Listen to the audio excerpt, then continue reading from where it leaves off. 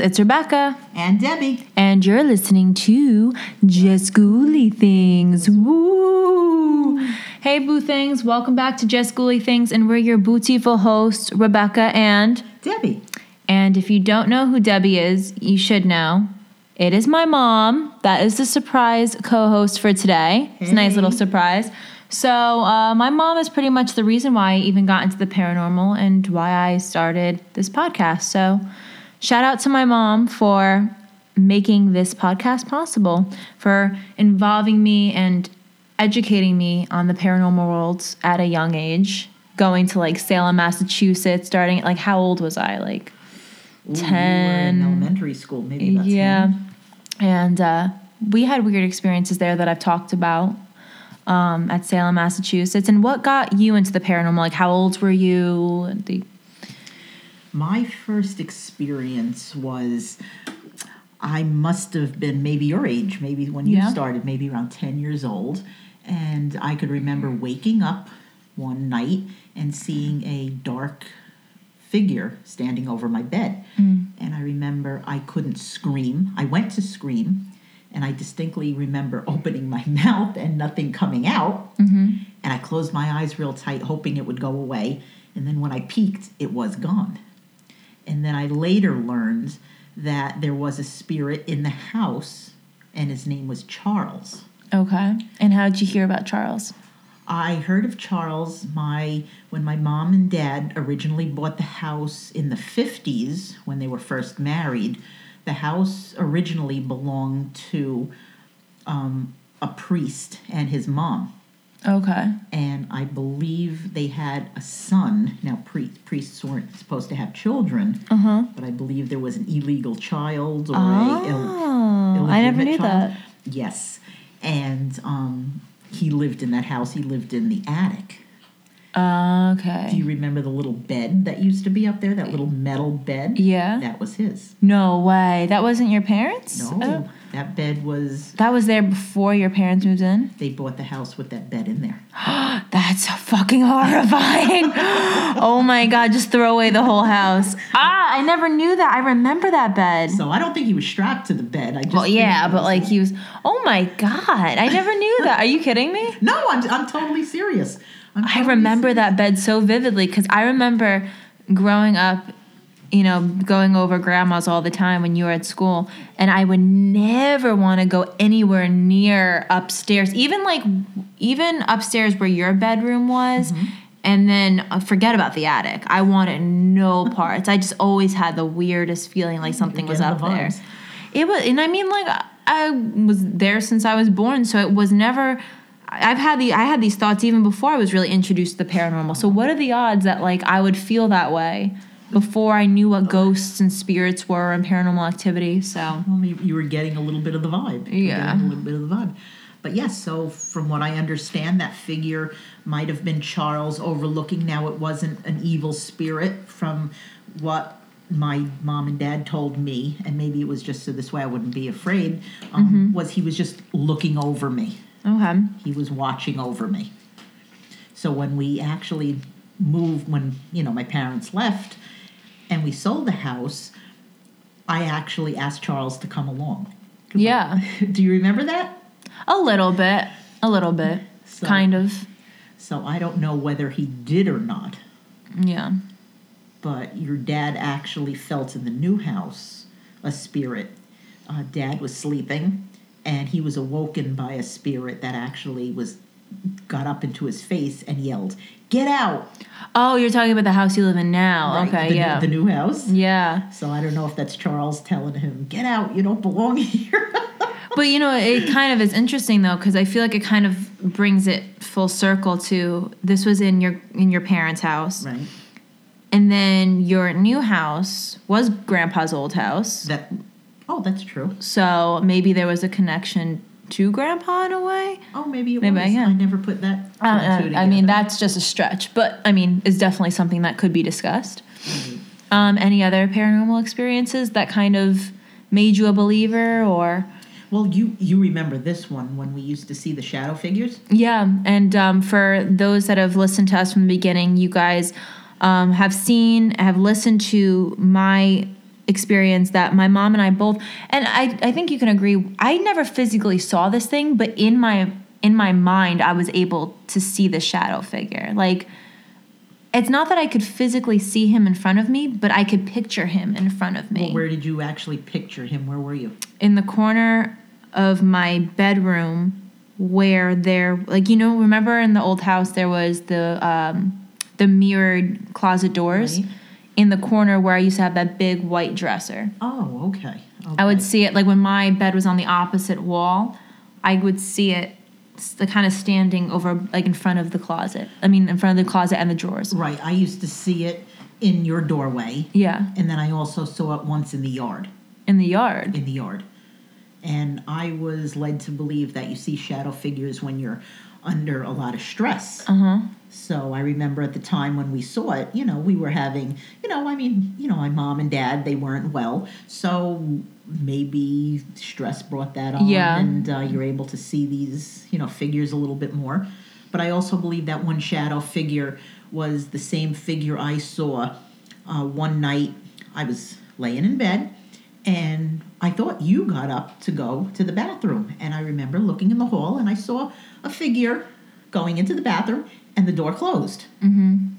So I'm laying there waiting for you. This is when I would sleep in your bed and stuff like that? No, you were in your own room. Oh, okay. You saw me. No, okay. And again, you had to be in elementary school, mm-hmm, okay? And, maybe 4th or 5th grade. And so I'm waiting for you to get out of the bathroom, and you're not getting out. So I sort of kind of yelled to you, like, Rebecca, are you okay? You didn't answer. So I got concerned, and I got up. The door was closed. To the bathroom? To the bathroom. But you weren't in there. You were laying in your bed. Was I passed out? You were sleeping. You never got up to go to the bathroom. So I don't know what I saw going into that bathroom. And did it look like the same height as me? Or, like, you didn't even think of the depth of... Well, I was laying down. I mean,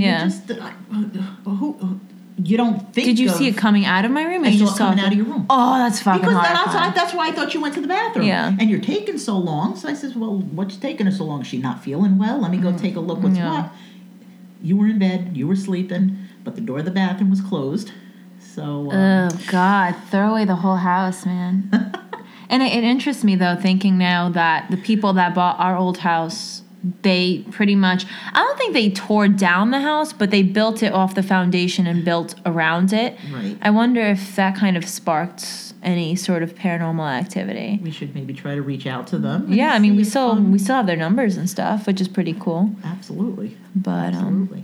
Yeah. So of course, this is a paranormal podcast. Today we're going to be talking about haunted caves and haunted mines. Now, Mom, do you want to explain what the difference between a mine and a cave is? Because I certainly don't know the difference. Okay. Well, the difference between a cave and a mine is a cave is naturally made, and a mine is man-made. Oh.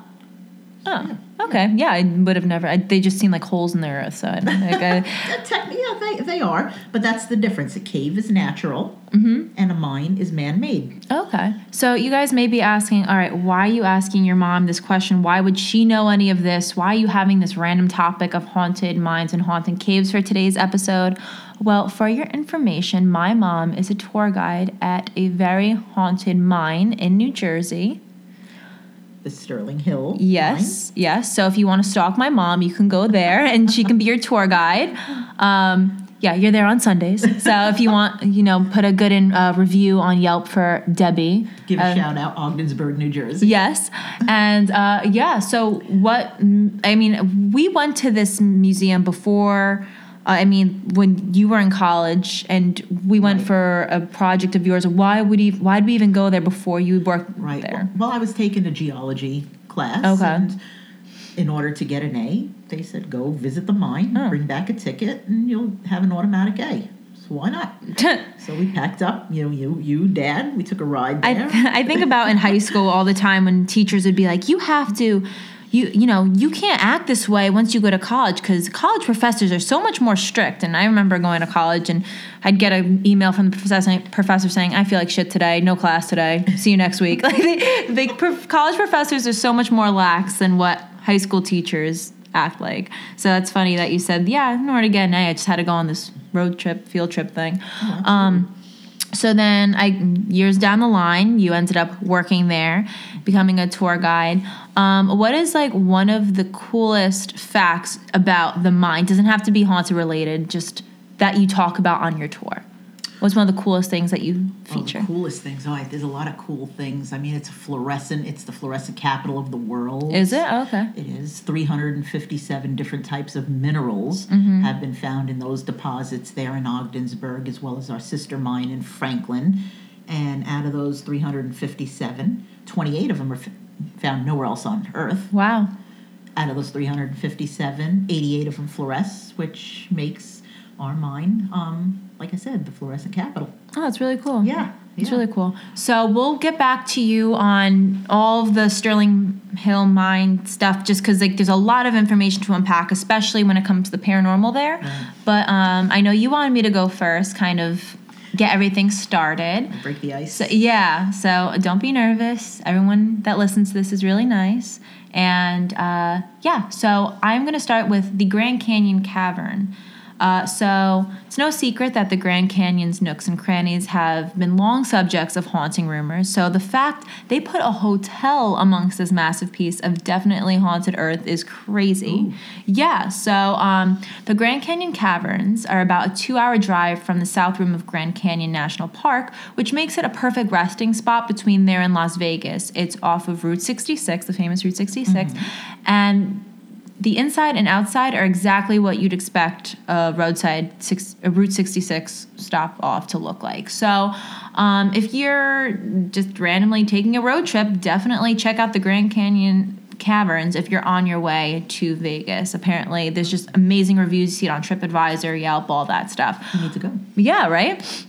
So while there's evidence these caverns may have been discovered by members of the, it's called the Hualapai tribe, I'm so sorry if I butchered that, Hualapai tribe, a decade earlier, the official discovery is credited to Walter Peck in 1927. And obviously Peck wasn't the first one to stumble upon the cave system because he found the remains of 2 brothers from the Hualapai tribe who fell to the flu. So both brothers and even Peck himself are amongst the ghostly apparition visitors that are claimed to be seen at the Cave Hotel. And another source of paranormal activity in the Cavern Hotel is a former manager, Gary Ringsby, who took his life in what's known as the bunkhouse back in the 1970s. So he is known to be roaming around there as well in the cottage. So those brave enough to sleep in the hotel's suites have reported the distant sound of Native American chanting, shadowy figures dancing along the rocks. Others claim to include whispering sounds, the elevator door opening and closing without cause, and the image of a person dangling from the top of the cavern.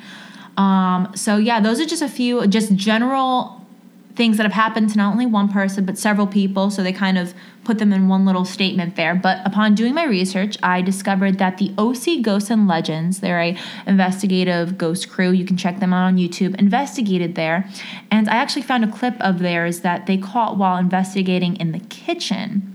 And it's important to note that there were 3 investigators in the distance of this recording, which is why you only hear them faintly. But then listen to what comes next. So this is like 43 seconds in. So let me just copy and paste this here. Hopefully you guys can hear this. I'm going to put it up a little bit, and then Mom, you can listen to it obviously as well. Okay, 43. Okay, so you're going to hear a few of them talking in the background, preparing to vacate the building to allow for their equipment to catch anything without any noise contamination.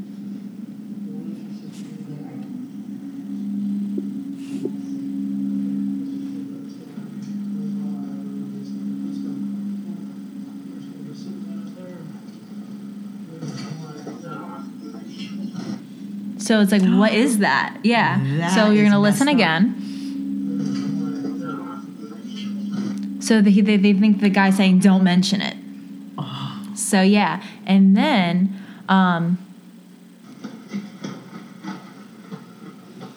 sounds like someone just running through the restaurant. Definitely running. Yeah. So but no one's there. No, they all left because they purposely did not want contamination of noises or anything from them.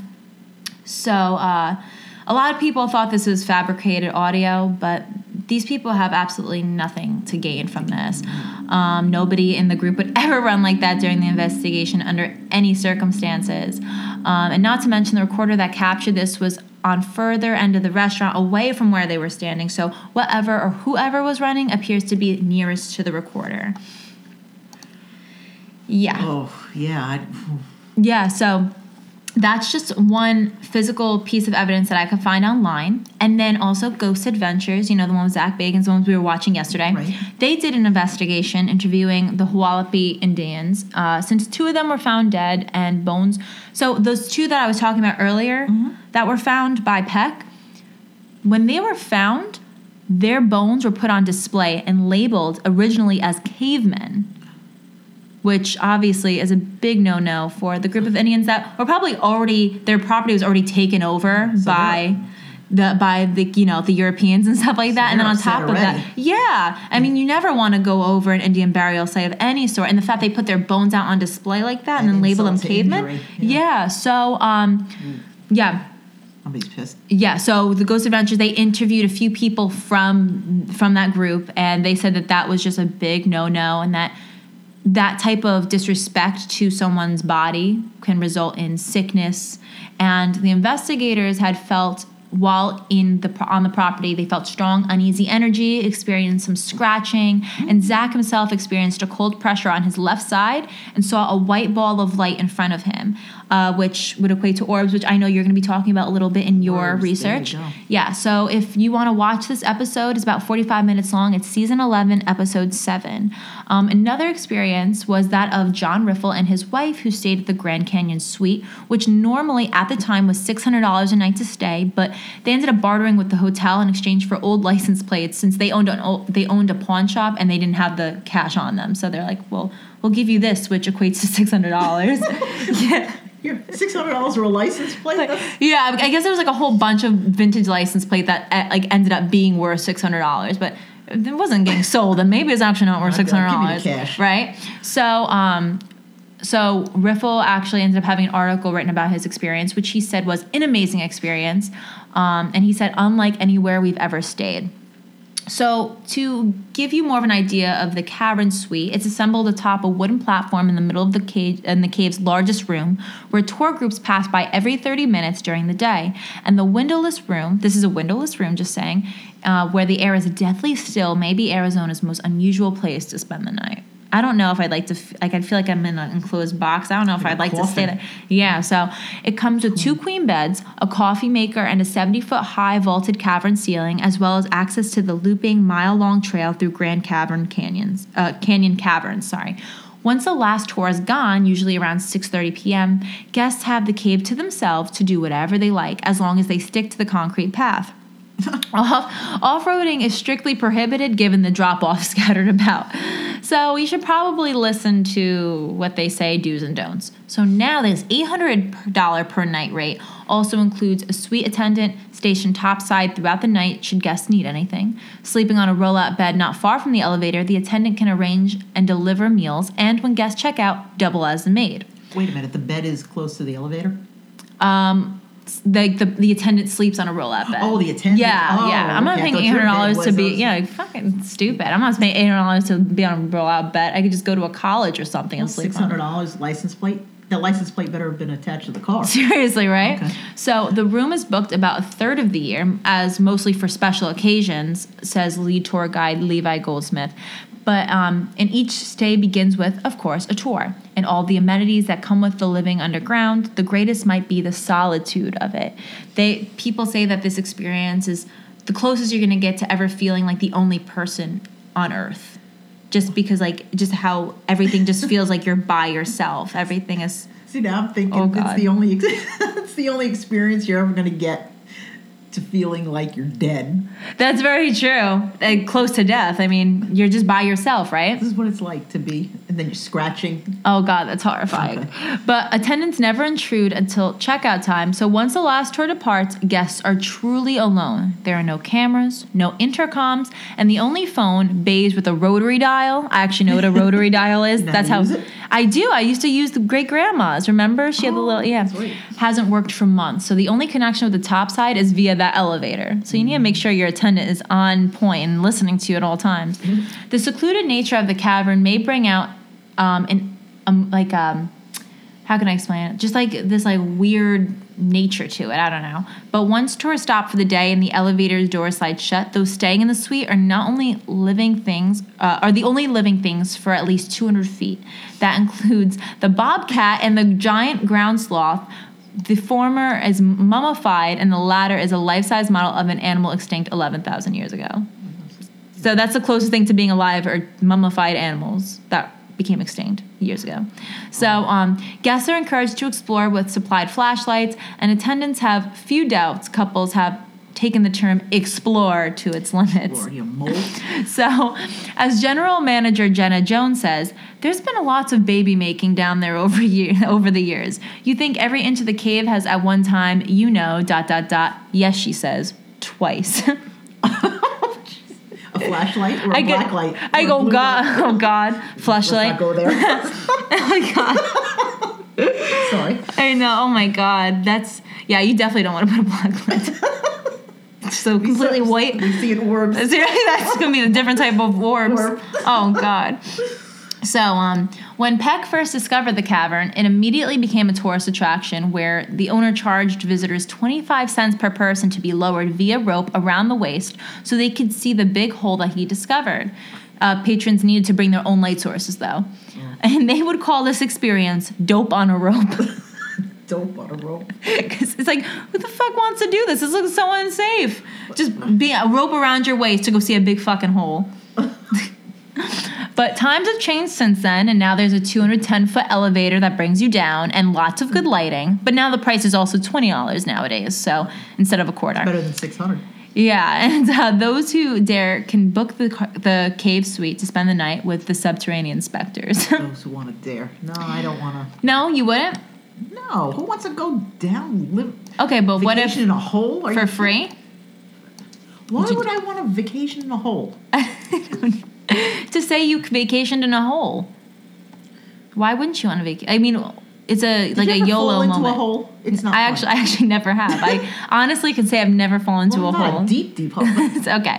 Anyway, so I want to show you. I'm going to put this on the Instagram page at Just Ghouly Things Podcast. This is the luxury suite.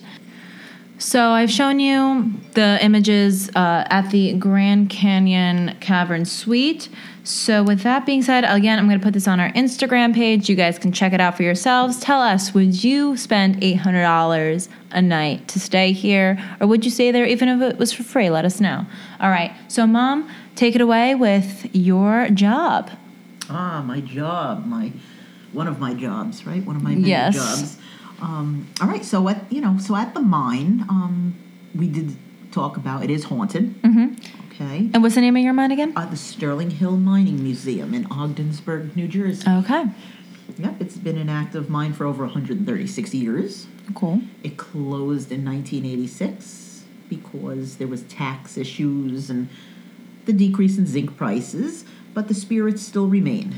All right, let's hear about those spirits. So I did have my own experience there once. Other people that I work with there, they have experienced other things, like they're pushed around and no one is there, and we do have cameras, in the mine there, so we can look at the cameras and check, say who pushed me, and the camera does, the video does show that person, that tour guide, being pushed and turning around and nobody is there. So I was always hoping for that experience. But has anyone ever said, "Oh, this feels malicious," or "This is a bad spirit," or? Recently we do have paranormal groups going through there, and there is one person. He does work in the mine, and he was following around, and he actually was feeling as if he was getting a lot of pressure in his chest. Okay. So he had to leave. So that's he didn't feel well. So whether or not that was malicious, Okay. But he didn't feel good about that.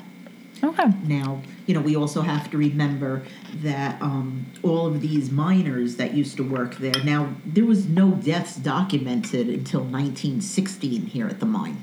Really? Okay, yeah, because, the document, they started documenting things like early, maybe 1897 to maybe 1986. So this was just still new and...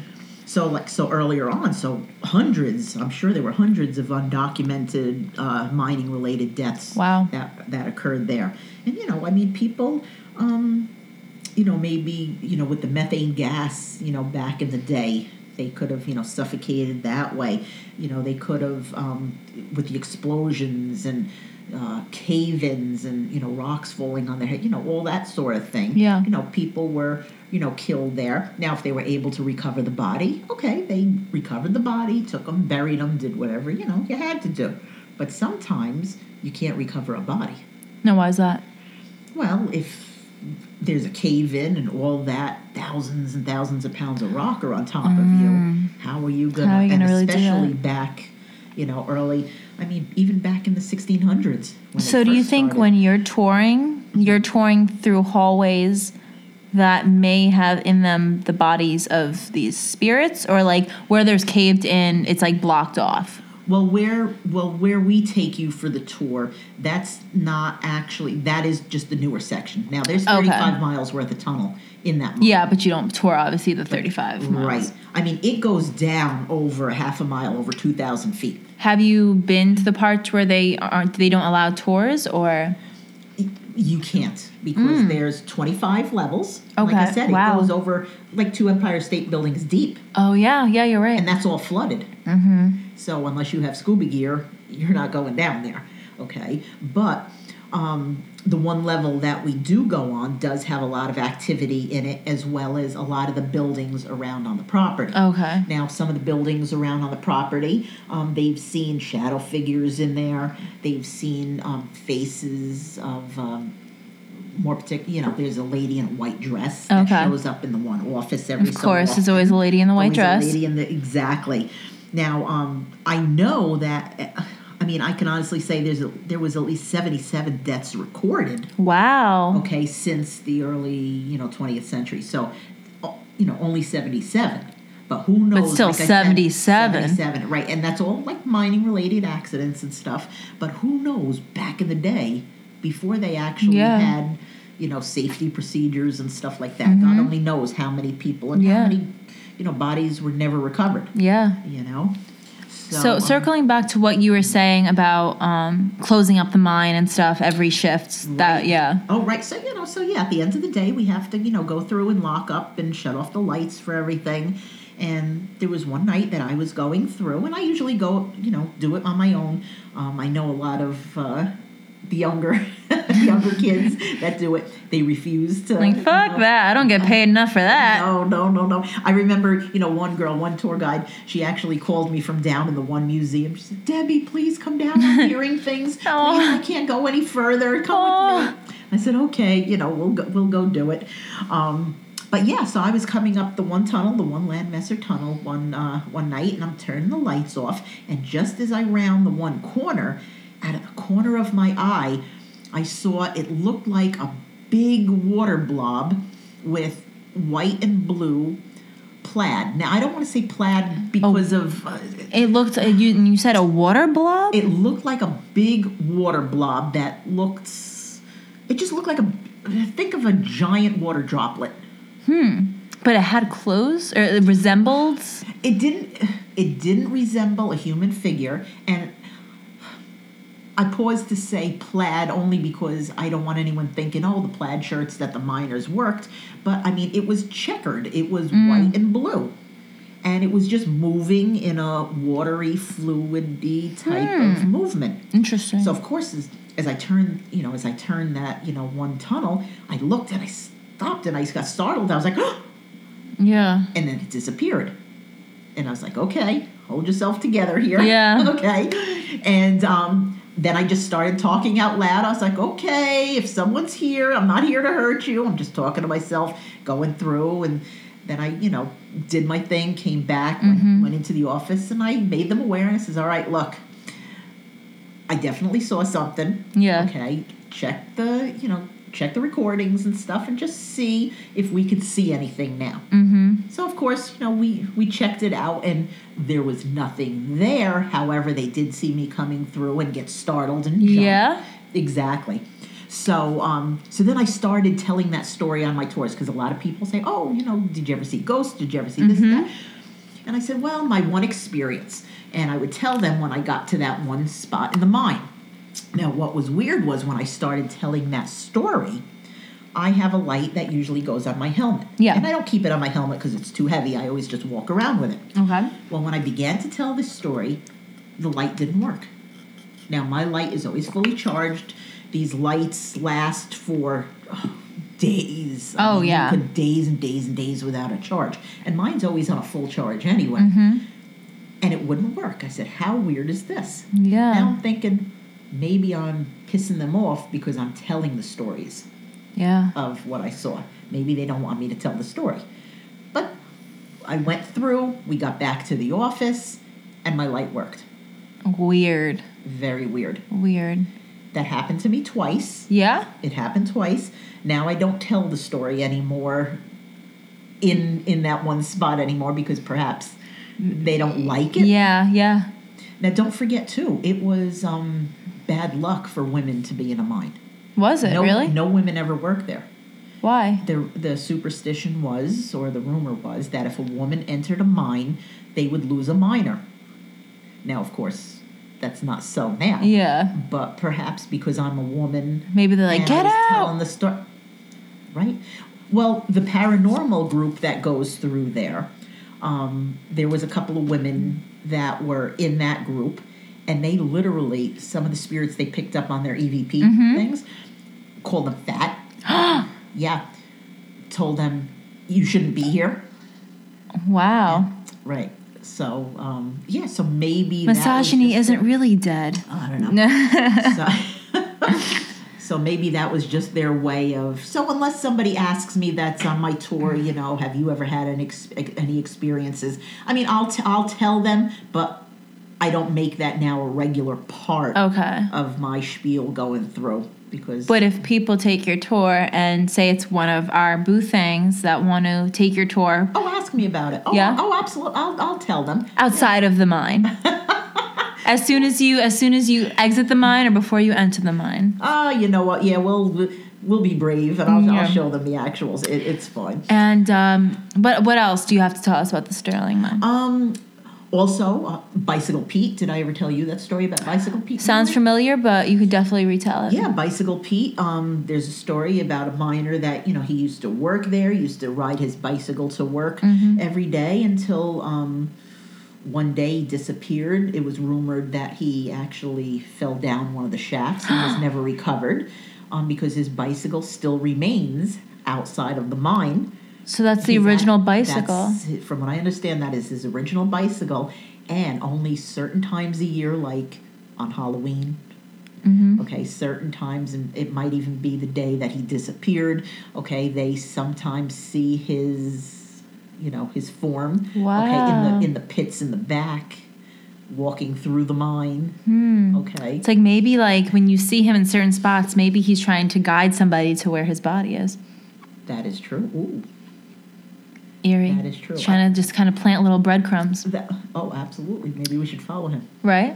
Yeah. Well, that's a you thing for now until I come. Definitely. Or if you guys go on the tour, Oh, maybe you can keep an eye out for him. Yeah. Yeah. So, but then also I know we wanted to talk about orbs because there are orbs that are seen in the mine. And do you want to explain a little bit of what orbs are? Orbs are just little balls of light that sometimes appear around, different people. It has to do with their aura. The little balls of light, they can, they're thought to be angels or protective spirits and guides. I know when we went to Salem and we were taking pictures, we caught a bunch of orbs. Of them, yeah. Sometimes people, they say, oh, it could be dust or a little raindrop or something. And Yes. But there have been experts that have debunked what the differentiations there are to look into these certain pictures. Yeah, there is definitely a difference. And also the different colors. There's different color orbs? There's different colored orbs, oh. yeah. White ones, red ones, black ones, each one. Have they said that there's like a difference between them if you see a certain colored orb, or is it? Yeah, they say that the white or silvery ones, that's the positive energy ones. Okay, they say, those are the less scary of the ones that you see. Perhaps they may be people that are stuck here. Maybe not on purpose. Maybe they want to be here. Yeah. Or maybe they're just stuck here, period, because they don't know how to get out of this world. Okay, so they're just stuck on this plane. You see red and orange orbs.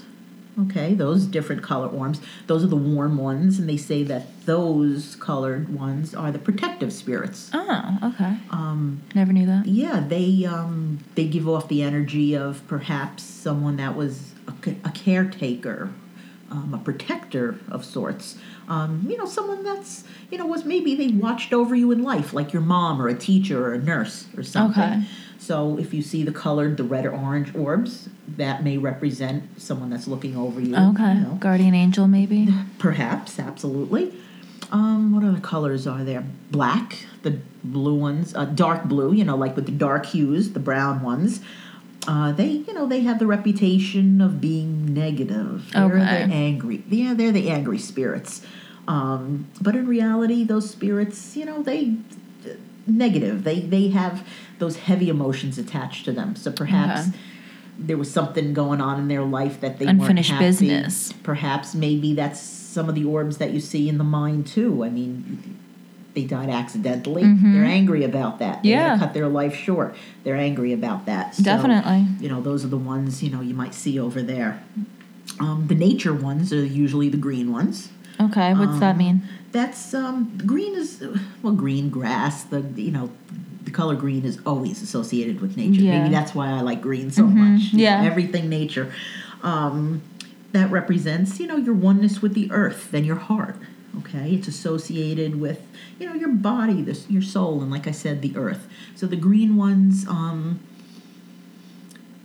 Even though, like I'm saying the earth, these green ones might also indicate that they're spirits that have never lived here on earth, like, unfortunately, like deceased babies, infants and stuff. Okay. So, you have those. Yeah, and I mean, orbs don't necessarily always mean that there's like a person attached to it. It's an energy. We all are energy at the end of the day, is what we are. So, that's what our spirit is. So, and I find it interesting though that you say all these different orbs and stuff like that have been seen at the mine, and it reminds me that a lot of research that has been put into the paranormal. They say that energies are usually found near water sources, which the mine is flooded out up to 2 Empire State Buildings worth, right? Definitely. And if I'm not mistaken, the one time you've done a tour, you would talk when I went on it. Did you say that there's limestone? Yes, there's granite, there's limestone. And limestone is known to also be a catalyst for energy. The paranormal. Oh, yeah. Okay. So that yeah, definitely that makes a lot of sense. Now I know a lot of times too when you're taking a shower, I don't know if you ever get different visions or different thoughts that I have my deepest thoughts in the shower.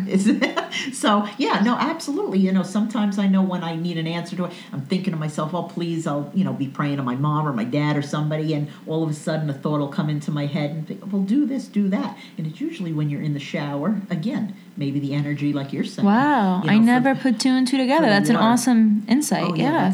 That's definitely. All right, guys, if you haven't done that, if you haven't had your deepest thoughts in the shower, you should get in the shower after you finish this episode and get to thinking, because that's how you're going to get the closest to spirits. Get to thinking in the shower.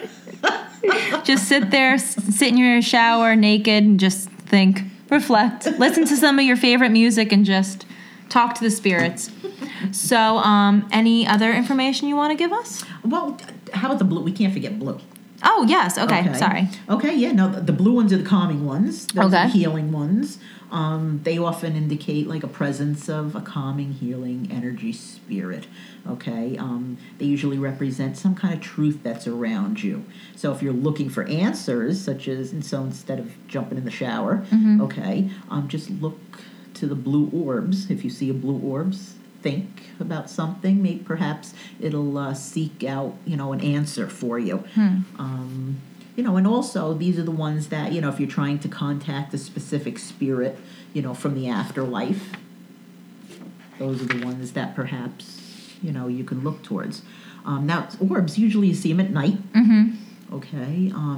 Otherwise, if you see something during the day, I think it's just floaters in your eyes. Floaters. Go see your eye doctor. Do you ever notice when you have a floater and like you try to have it get to the center of your eye and you can never do it? The little bastard just always goes to the edge of your eye. Well, sometimes I get the floater and I think, I look at the corner, I think there's a squirrel or something. And sometimes it startles me and I get scared. It's like, whoa! Oh no, it's just a floater. It's not a squirrel. It's not a squirrel. But at your house, there wouldn't be a doubt that there could possibly be a squirrel that enters. There could have been a squirrel in the kitchen. I wouldn't. You wouldn't know. Exactly. And also, orbs, usually they're seen around areas where there's some paranormal phenomena happening. Like ghost orbs, you're going to see them, like you're saying, in the graveyards, churches. There's activity where you're having seances or any clairvoyant work. Okay, that's usually where these orbs are going to be congregating. Okay, or even like we're saying in the mind, when places where many deaths have occurred. Okay, now I know when I was doing some research about this, Gettysburg on that battlefield. Oh, yeah. People see a lot of, they take the pictures and they see that, and around people, you have the good energy, who knows, maybe grandma, grandpa, you'll have their orbs, floating around, your head is, as well. Awesome. Is that all you have? I think that's all. That was a lot more than I expected you to have. So really? Kudos to you, Mom. Yeah. Oh, gee, thanks. You're doing great for your first time. I'm impressed. I am very impressed. Well, you're easy to work with. Oh, thank you. Don't be a big head. I know. I will try not to. Okay. So my next story, I have a couple, but this is the last big story that I have to tell. This is of the Hellfire Caves. So also known as the West Wycombe Caves, England's Hellfire Caves form a network of chalk and flint caverns extending 1/4 mile underground. The caves were excavated by Francis Dashwood in the mid-1700s, and Dashwood was also the co-founder of the Hellfire Club, which was a secret society said to held meetings in the caverns. But the secret society and these secret meetings were not just a typical booster club sort of thing. It's according to Horace Walpole, the members' practice was rigorously pagan. Bacchus and Venus were the deities to whom they almost publicly sacrificed, and the nymphs and the hogsheads that were laid in against the festivals of this new church sufficiently informed the neighborhood of the complexion of those hermits. Dashwood's garden at West Wycombe contained numerous statues and shrines of different gods, Daphne and Flora, Priapus, and the previously mentioned Venus and Dionysus. Meetings occurred twice a month, with an AGM lasting a week or more in June or September. Many rumors of black magic, satanic rituals, and orgies were in circulation during the life of the club, and Dashwood's club meetings often included mock rituals, pornographic materials, much drinking, wenching, and banqueting. That's what I mean of this wasn't like a typical society club. There's a lot of weird, dark shit going on. And the early 1760s saw the downfall of Dashwood's exclusive club called the Hellfire Club, and was dissolved by 1766. Now, during the Second World War, plans were made to use the caves as a large air raid shelter if nearby towns were bombed, but Buckinghamshire's rural position meant that High Wycombe and surrounding towns were not an enemy target, so those plans were never carried out. Members were all politically and socially influential throughout the 18th century. The group's reputation steeped in tales of dark rituals, debauchery, devil worship, like I said. And some of the ghosts included to be lingering on the property include random. Benjamin Franklin, who was a regular visitor to the caves in the 1750s, and he's said to haunt the many corridors along with Paul Whitehead, who was once a steward of the Hellfire Club and a friend of Sir Francis Dashwood. Whitehead requested in his will that his heart be placed in an urn and kept in the mausoleum at West Wycombe, but it was allegedly stolen by an American soldier, and legend has it that his ghost now haunts the caves and the hill above in an endless search for his heart. And then there's also another legend at this cave of the tale of Suki, who is a young local girl tricked into a meeting by the man she intended to marry that ended in her death at the hands of several men. Her ghost is said to have been seen many times in the banqueting hall where she met her fate, and one guest captured the figure of a woman in white matching Suki's description in one of the many alcoves. Wow. Yeah, so there's a couple of spirits that people point out that they can identify to a certain extent. Did they see Ben Franklin there? They said so. They identified him as being someone that has haunted the corridors there, which I think is really random, but live your truth. I'm disappointed in him now. Wow, that wild man. Wild man. You never know what weird stuff that went on. Ben Franklin, yeah. No, there were all those middle-aged white guys were freaks back then. They had nothing else to do. So, Ghost Adventures had also investigated here, and this is a famous episode because this is an episode where Aaron had his breakdown in the Hellfire Caves. So I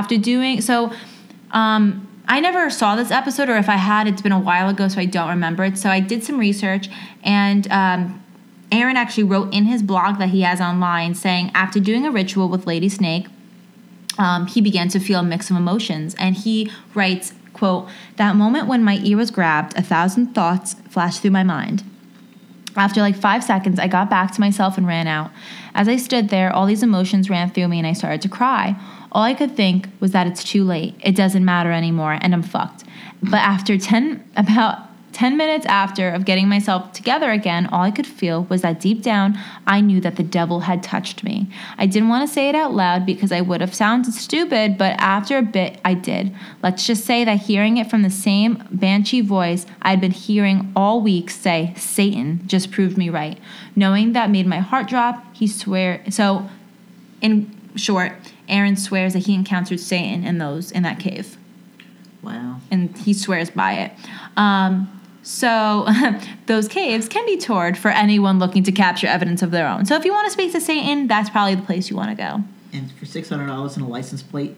And for $600 and a license plate, you can get possessed by a demon. Right. Yeah, there you go. By Ben Franklin. by Ben Franklin. Oh, my God. Freak. Right? I don't know what he's doing with that kite. With that key. Yeah, that good key. Oh, God, I don't want to know where he placed that key. Some hidden treasures. Oh, What is that thing you're... Wait, what are you thinking? What is the thing, Oh my God, are you talking about the underwear thing? Yeah, when you... what shit. Is that called? Oh my God, what is that called? The chastity belt. Yeah, oh God.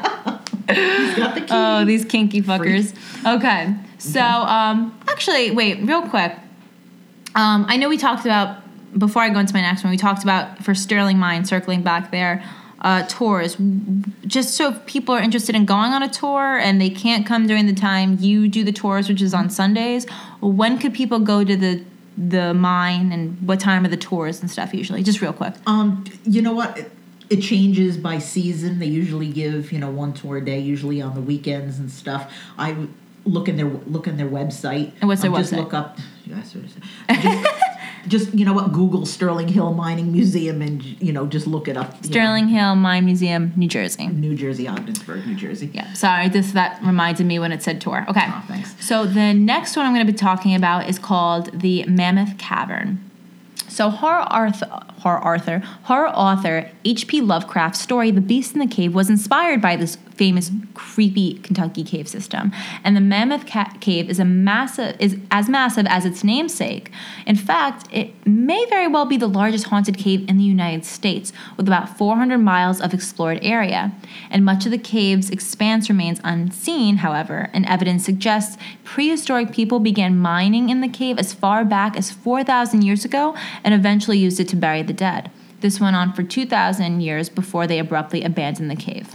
Whatever caused them to flee remains unknown, but it might have something to do with the plethora of ghost sightings that have occurred over subsequent years. And after the War of 1812, the caves were sold off to a mine saltpeter, and enslaved people were sent there to work and die in those caves. Apparitions and deceased enslaved people are often reported there. And in 1839, a cave section was converted into a makeshift tuberculosis village by a doctor who believed that the purity of the cave's air would fight infection and purify patients' lungs, which wasn't actually a crazy thought. When I read that, I was like, oh, that's actually kind of smart. Either that or just keeping them all quarantined until they all die down there. That's kind of what happened at one point, I guess. Many perished inside Mammoth. However, they're still believed to haunt it to this very day. But this was during the time that they clearly didn't have a cure for tuberculosis, and they were just trying to figure out the source of it and how they could cure it. Fucked up. Stick them underground. Stick them underground and leave them there. Yeah, those must be really happy spirits. I'd love to hear you say that. One of the ghosts that supposedly haunt Mammoth Cave is the ghost of Floyd Collins. Now, this is a really sad story, so grab your tissues because you're a very emotional person. That is true. Maybe you won't cry this, whatever. So during the early 1920s, most of the caves were privately owned, and more people were flocking to the area to vacation. So many entrances to the cave system had either been discovered or made that dozens of caves were now competing for tourist dollars. And a man named Floyd Collins owned a section called Crystal Cave, but was losing out in what has now become known as the Kentucky Cave Wars. His cave was hard to get to and lacked lodging, so he ended up losing a lot of money. And Collins began excavating an entrance to Sand Cave, which he hoped would steal visitors from the then privately owned Mammoth Cave. And while excavating, an enormous boulder shifted, pinning him by the leg. He was found a day later, and what followed was one of the nation's first and most morbid media frenzies. Radio and newspapers carried regular updates on Collins' predicament, and soon gawkers and well-wishers from all over were flocking to central Kentucky to follow the drama. This is such a crazy thing for them back in the early 1920s, but that's just every day now on the media. It's crazy. So it was such a media frenzy that hamburger and hot dog stands popped up and souvenirs were sold about this guy. Because he got his leg stuck. Yeah, and because of this huge, enormous boulder, and he was found a day later, and so yeah, in it's other a words, crazy story. While they're trying to dig him out, they're selling hamburgers and hot dogs, waiting for him to get out. I guess so. Yeah, I guess so. Or they were able to push him up, but I guess they had to bring him to the hospital. I don't know. So meanwhile, rescuers were at the. This is the next thing. Meanwhile, rescuers were at a loss to move the boulder. Eventually, another cave-in occurred, blocking Collins off from all help. Now, he couldn't be saved by amputation, and after 2 weeks, Collins died alone from exposure. Oh. Yeah. So this guy, after all this hubbub, he died alone, exposed to the elements and things like that. I would have just, at the first moment I see someone, just cut my fucking leg off, man. Well, all those people, I mean... Couldn't you do something? Push the boulder. Right? They're too busy selling fucking hot dogs. Exactly. Yeah. Poor assholes, guy. Yeah. Hot dog. So, right? So, Floyd was eventually... I know, right? This is so sad. So, to make matters even worse, Floyd was eventually removed from the cave after several years and interred in a family cemetery. Floyd's father, Lee, sold the cave and property to a local dentist named Thomas, who somehow obtained permission to exhume Floyd's body and put it on display in a fucking glass lid coffin in the entrance to Sand Cave, where hundreds of tourists could gawk at his decaying corpse. Who wants... That's like putting that poor elephant man. Right? Fucking crazy. And it gets weirder. Eventually, Floyd's body was stolen, presumably by rival cave owners who were angry at the angry at the amount of tourists the body was attracting. And after a few days, his body was discovered in a field, minus one leg, which was never recovered, and he was put back in his coffin in Sand Cave, now sans the viewing lid, though people still peeked inside. The National Park System bought Sand Cave in 1961 and closed the cave to tourists, but surprisingly, didn't give Floyd a proper burial until 1989. So there was like 60 years of his body just going back and forth and just going through so much trauma. People suck. Right? This is... Animals would never do this. They'd never put your body on display like this. They would just eat it. They would. At least, honestly, at that point, I would probably rather have an animal eat it. Eat my body. Fucking assholes, man. So not surprisingly, a plethora of ghostly activity is said to occur here. In areas associated with Floyd Collins' grim demise, his voice has been heard calling for help. Objects have been thrown. It should be noted that in recent decades, Floyd's caves have been found to be connected to Mammoth Cave, and throughout the areas of the cave system, apparitions have been seen. Like I said, the African-American slaves. And then a couple other experiences that have gone on that aren't that popular compared to the Floyd Collins story, but are still experiences, include tours from beyond the grave. So according to a report on prairieghost.com, a few rangers in Mammoth Cave have spotted visitors who don't seem to belong. They're seen dressed in old-fashioned clothing. The visitors hang back from the main tour groups and then disappear before everyone exits the cave. And at times, tours interrupt a ranger's speech to ask about the strange man or woman lurking in the shadows. Another ranger reported that someone or something shoved her as she was leading a lantern-lit tour in the cavern. Well, that reminds me. They used to see people walking in the mine, like miners, and obviously there was no miners in there at the time. Yeah. Early on, when I first started giving tours, I was standing at one place in the mine, and there was a man that came in his flannel shirt with with a helmet on and stuff, and he just walked past us, walked through our group. But what was weird was not one person in my group of about 25 people looked at him. And I thought that was weird. Yeah. And not one person turned their head. So after he passed, now I'm thinking, all right, maybe this is that ghost man, that, the miner that was walking through. So once he was passed, I said to my group, you all just saw him, didn't you, that man? And they're like, oh, yeah. Well, they were just so, concentrated on what I was saying. Oh, boy. I was like, thank God. I just wanted to make sure. But it was so weird. Yeah, because not one You're such a good tour guide that everyone was so fixated on you and not the creepy man that was just walking through the crowd. And the reason why I didn't recognize him, it was somebody that was doing an inspection. So it wasn't someone that worked there with me, because I didn't recognize him. Yeah, and you see the plaid shirt and just the way we were all situated. I mean, he just was able to walk through our group. No one had to move. No one turned their heads. But I thought that was strange. Like, you all just saw him walk past us. Yeah, I was like, whew. Thank God. Thank God. That's funny. So the next thing is called Melissa's Prank. So another legend tells of a woman named Melissa who led a friend or ex-lover, depending on the version you hear, deep into Mammoth Cave. And as a joke, Melissa left the man to find his own way back, but the unfortunate friend never returned. Some say Melissa roams Mammoth Cave today, searching for the man she unwittingly left to die, and rangers have reportedly heard a woman's voice calling from deep within the cave's passageways, as well as screams and garbled voices. According to an article in Knickerbocker magazine, Melissa confessed the sordid tale on her deathbed before succumbing to tuberculosis. Karma, bitch. Could this be why some rangers have heard violent coughing deep within the tunnels of Mammoth Cave? The National Park Service has an exhaustive selection of Mammoth Cave tours to suit any inclination. So if you're not super into haunted stuff, they have different levels from beginner tours to people that are really into this stuff. So definitely check out the National Park Service website. And, if you're in the area, definitely check it out, So the last and final, this is a really, really short one. Let me scroll up here. Is called the Moaning Cave.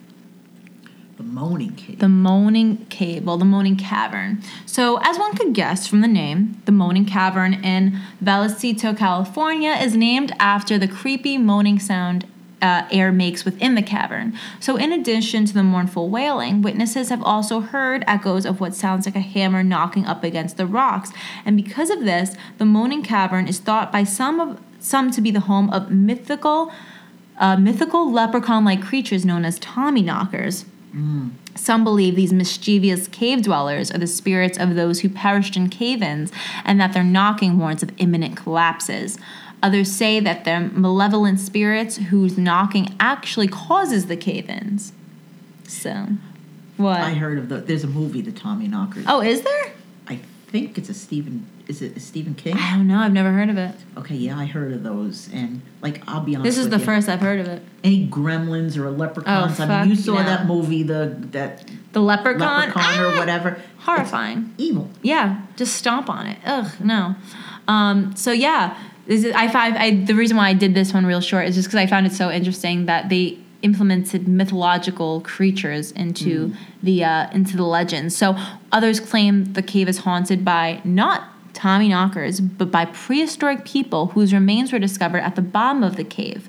3 other ghostly apparitions are gold miners that fell into caverns. Allegedly, a prehistoric saber-toothed tiger also plummeted through the cave's opening, and some witnesses claim to have seen the beast's ghost staring at them. One of its large fangs is noticeably chipped, which locals speculate happened in the fall that finished the spectral tiger, now known as Chip. Oh, because of his name's chipped tooth. Chip, yeah. Because he busted his tooth. I know, so cute. So various tours are also available for this cave, including public walking tours and tours that include gold panning or geode cracking. Okay. So yeah, Tommyknockers is by Stephen King. Oh, it is? Okay. Yep. It's a science fiction novel. All right, well, if you guys are interested in learning more about the Tommyknockers, go check out Stephen King's book called Tommyknockers. Sounds creepy. Yeah, it's a weird name, Tommyknockers. But sounds dirty too. sounds only to you it sounds dirty. Knockers. All right, guys.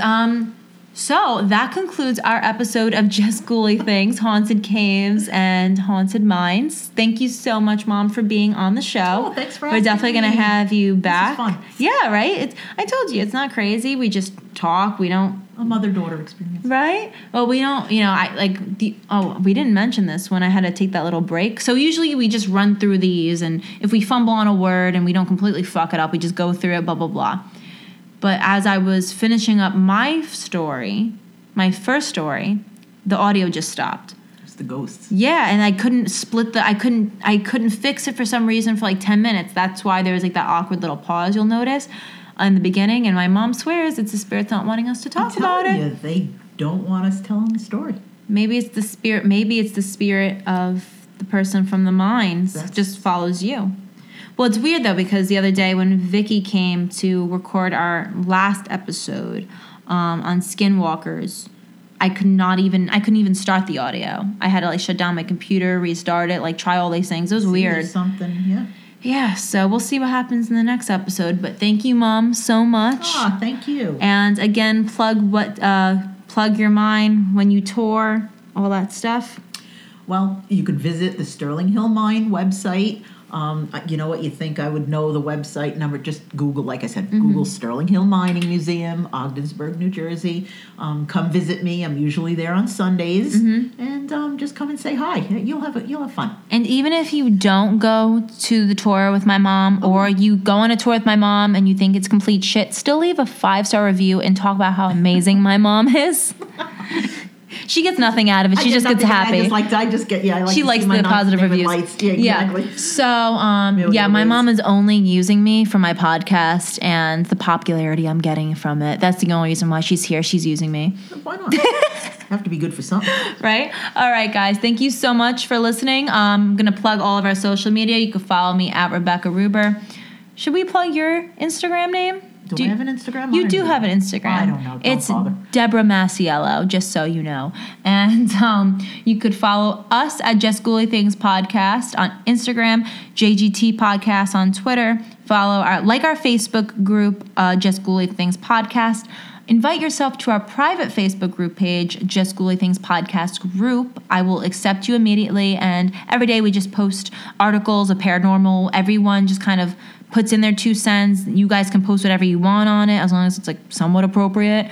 And also donate to our Patreon, Just Ghouly Things Podcast. I have some content that I have in the works, but with your donations, it just keeps building this platform even more for us. We're so thankful for you all. And if you or someone you know has a paranormal experience that they'd like to share on the podcast, feel free to email us at justghoulythingspodcast@gmail.com.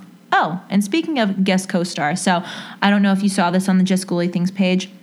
But I am now asking for our Boo Things to submit themselves so that they could guest co-host on an episode of Just Ghoulie Things. So you don't need to be local. Everything is going to be through phone call. So I'm going to call you up. We're going to have our phone conversation right next to the mic, and we will talk about whatever topic you want. So email me at justghouliethingspodcast@gmail.com. That'd be fun. Right?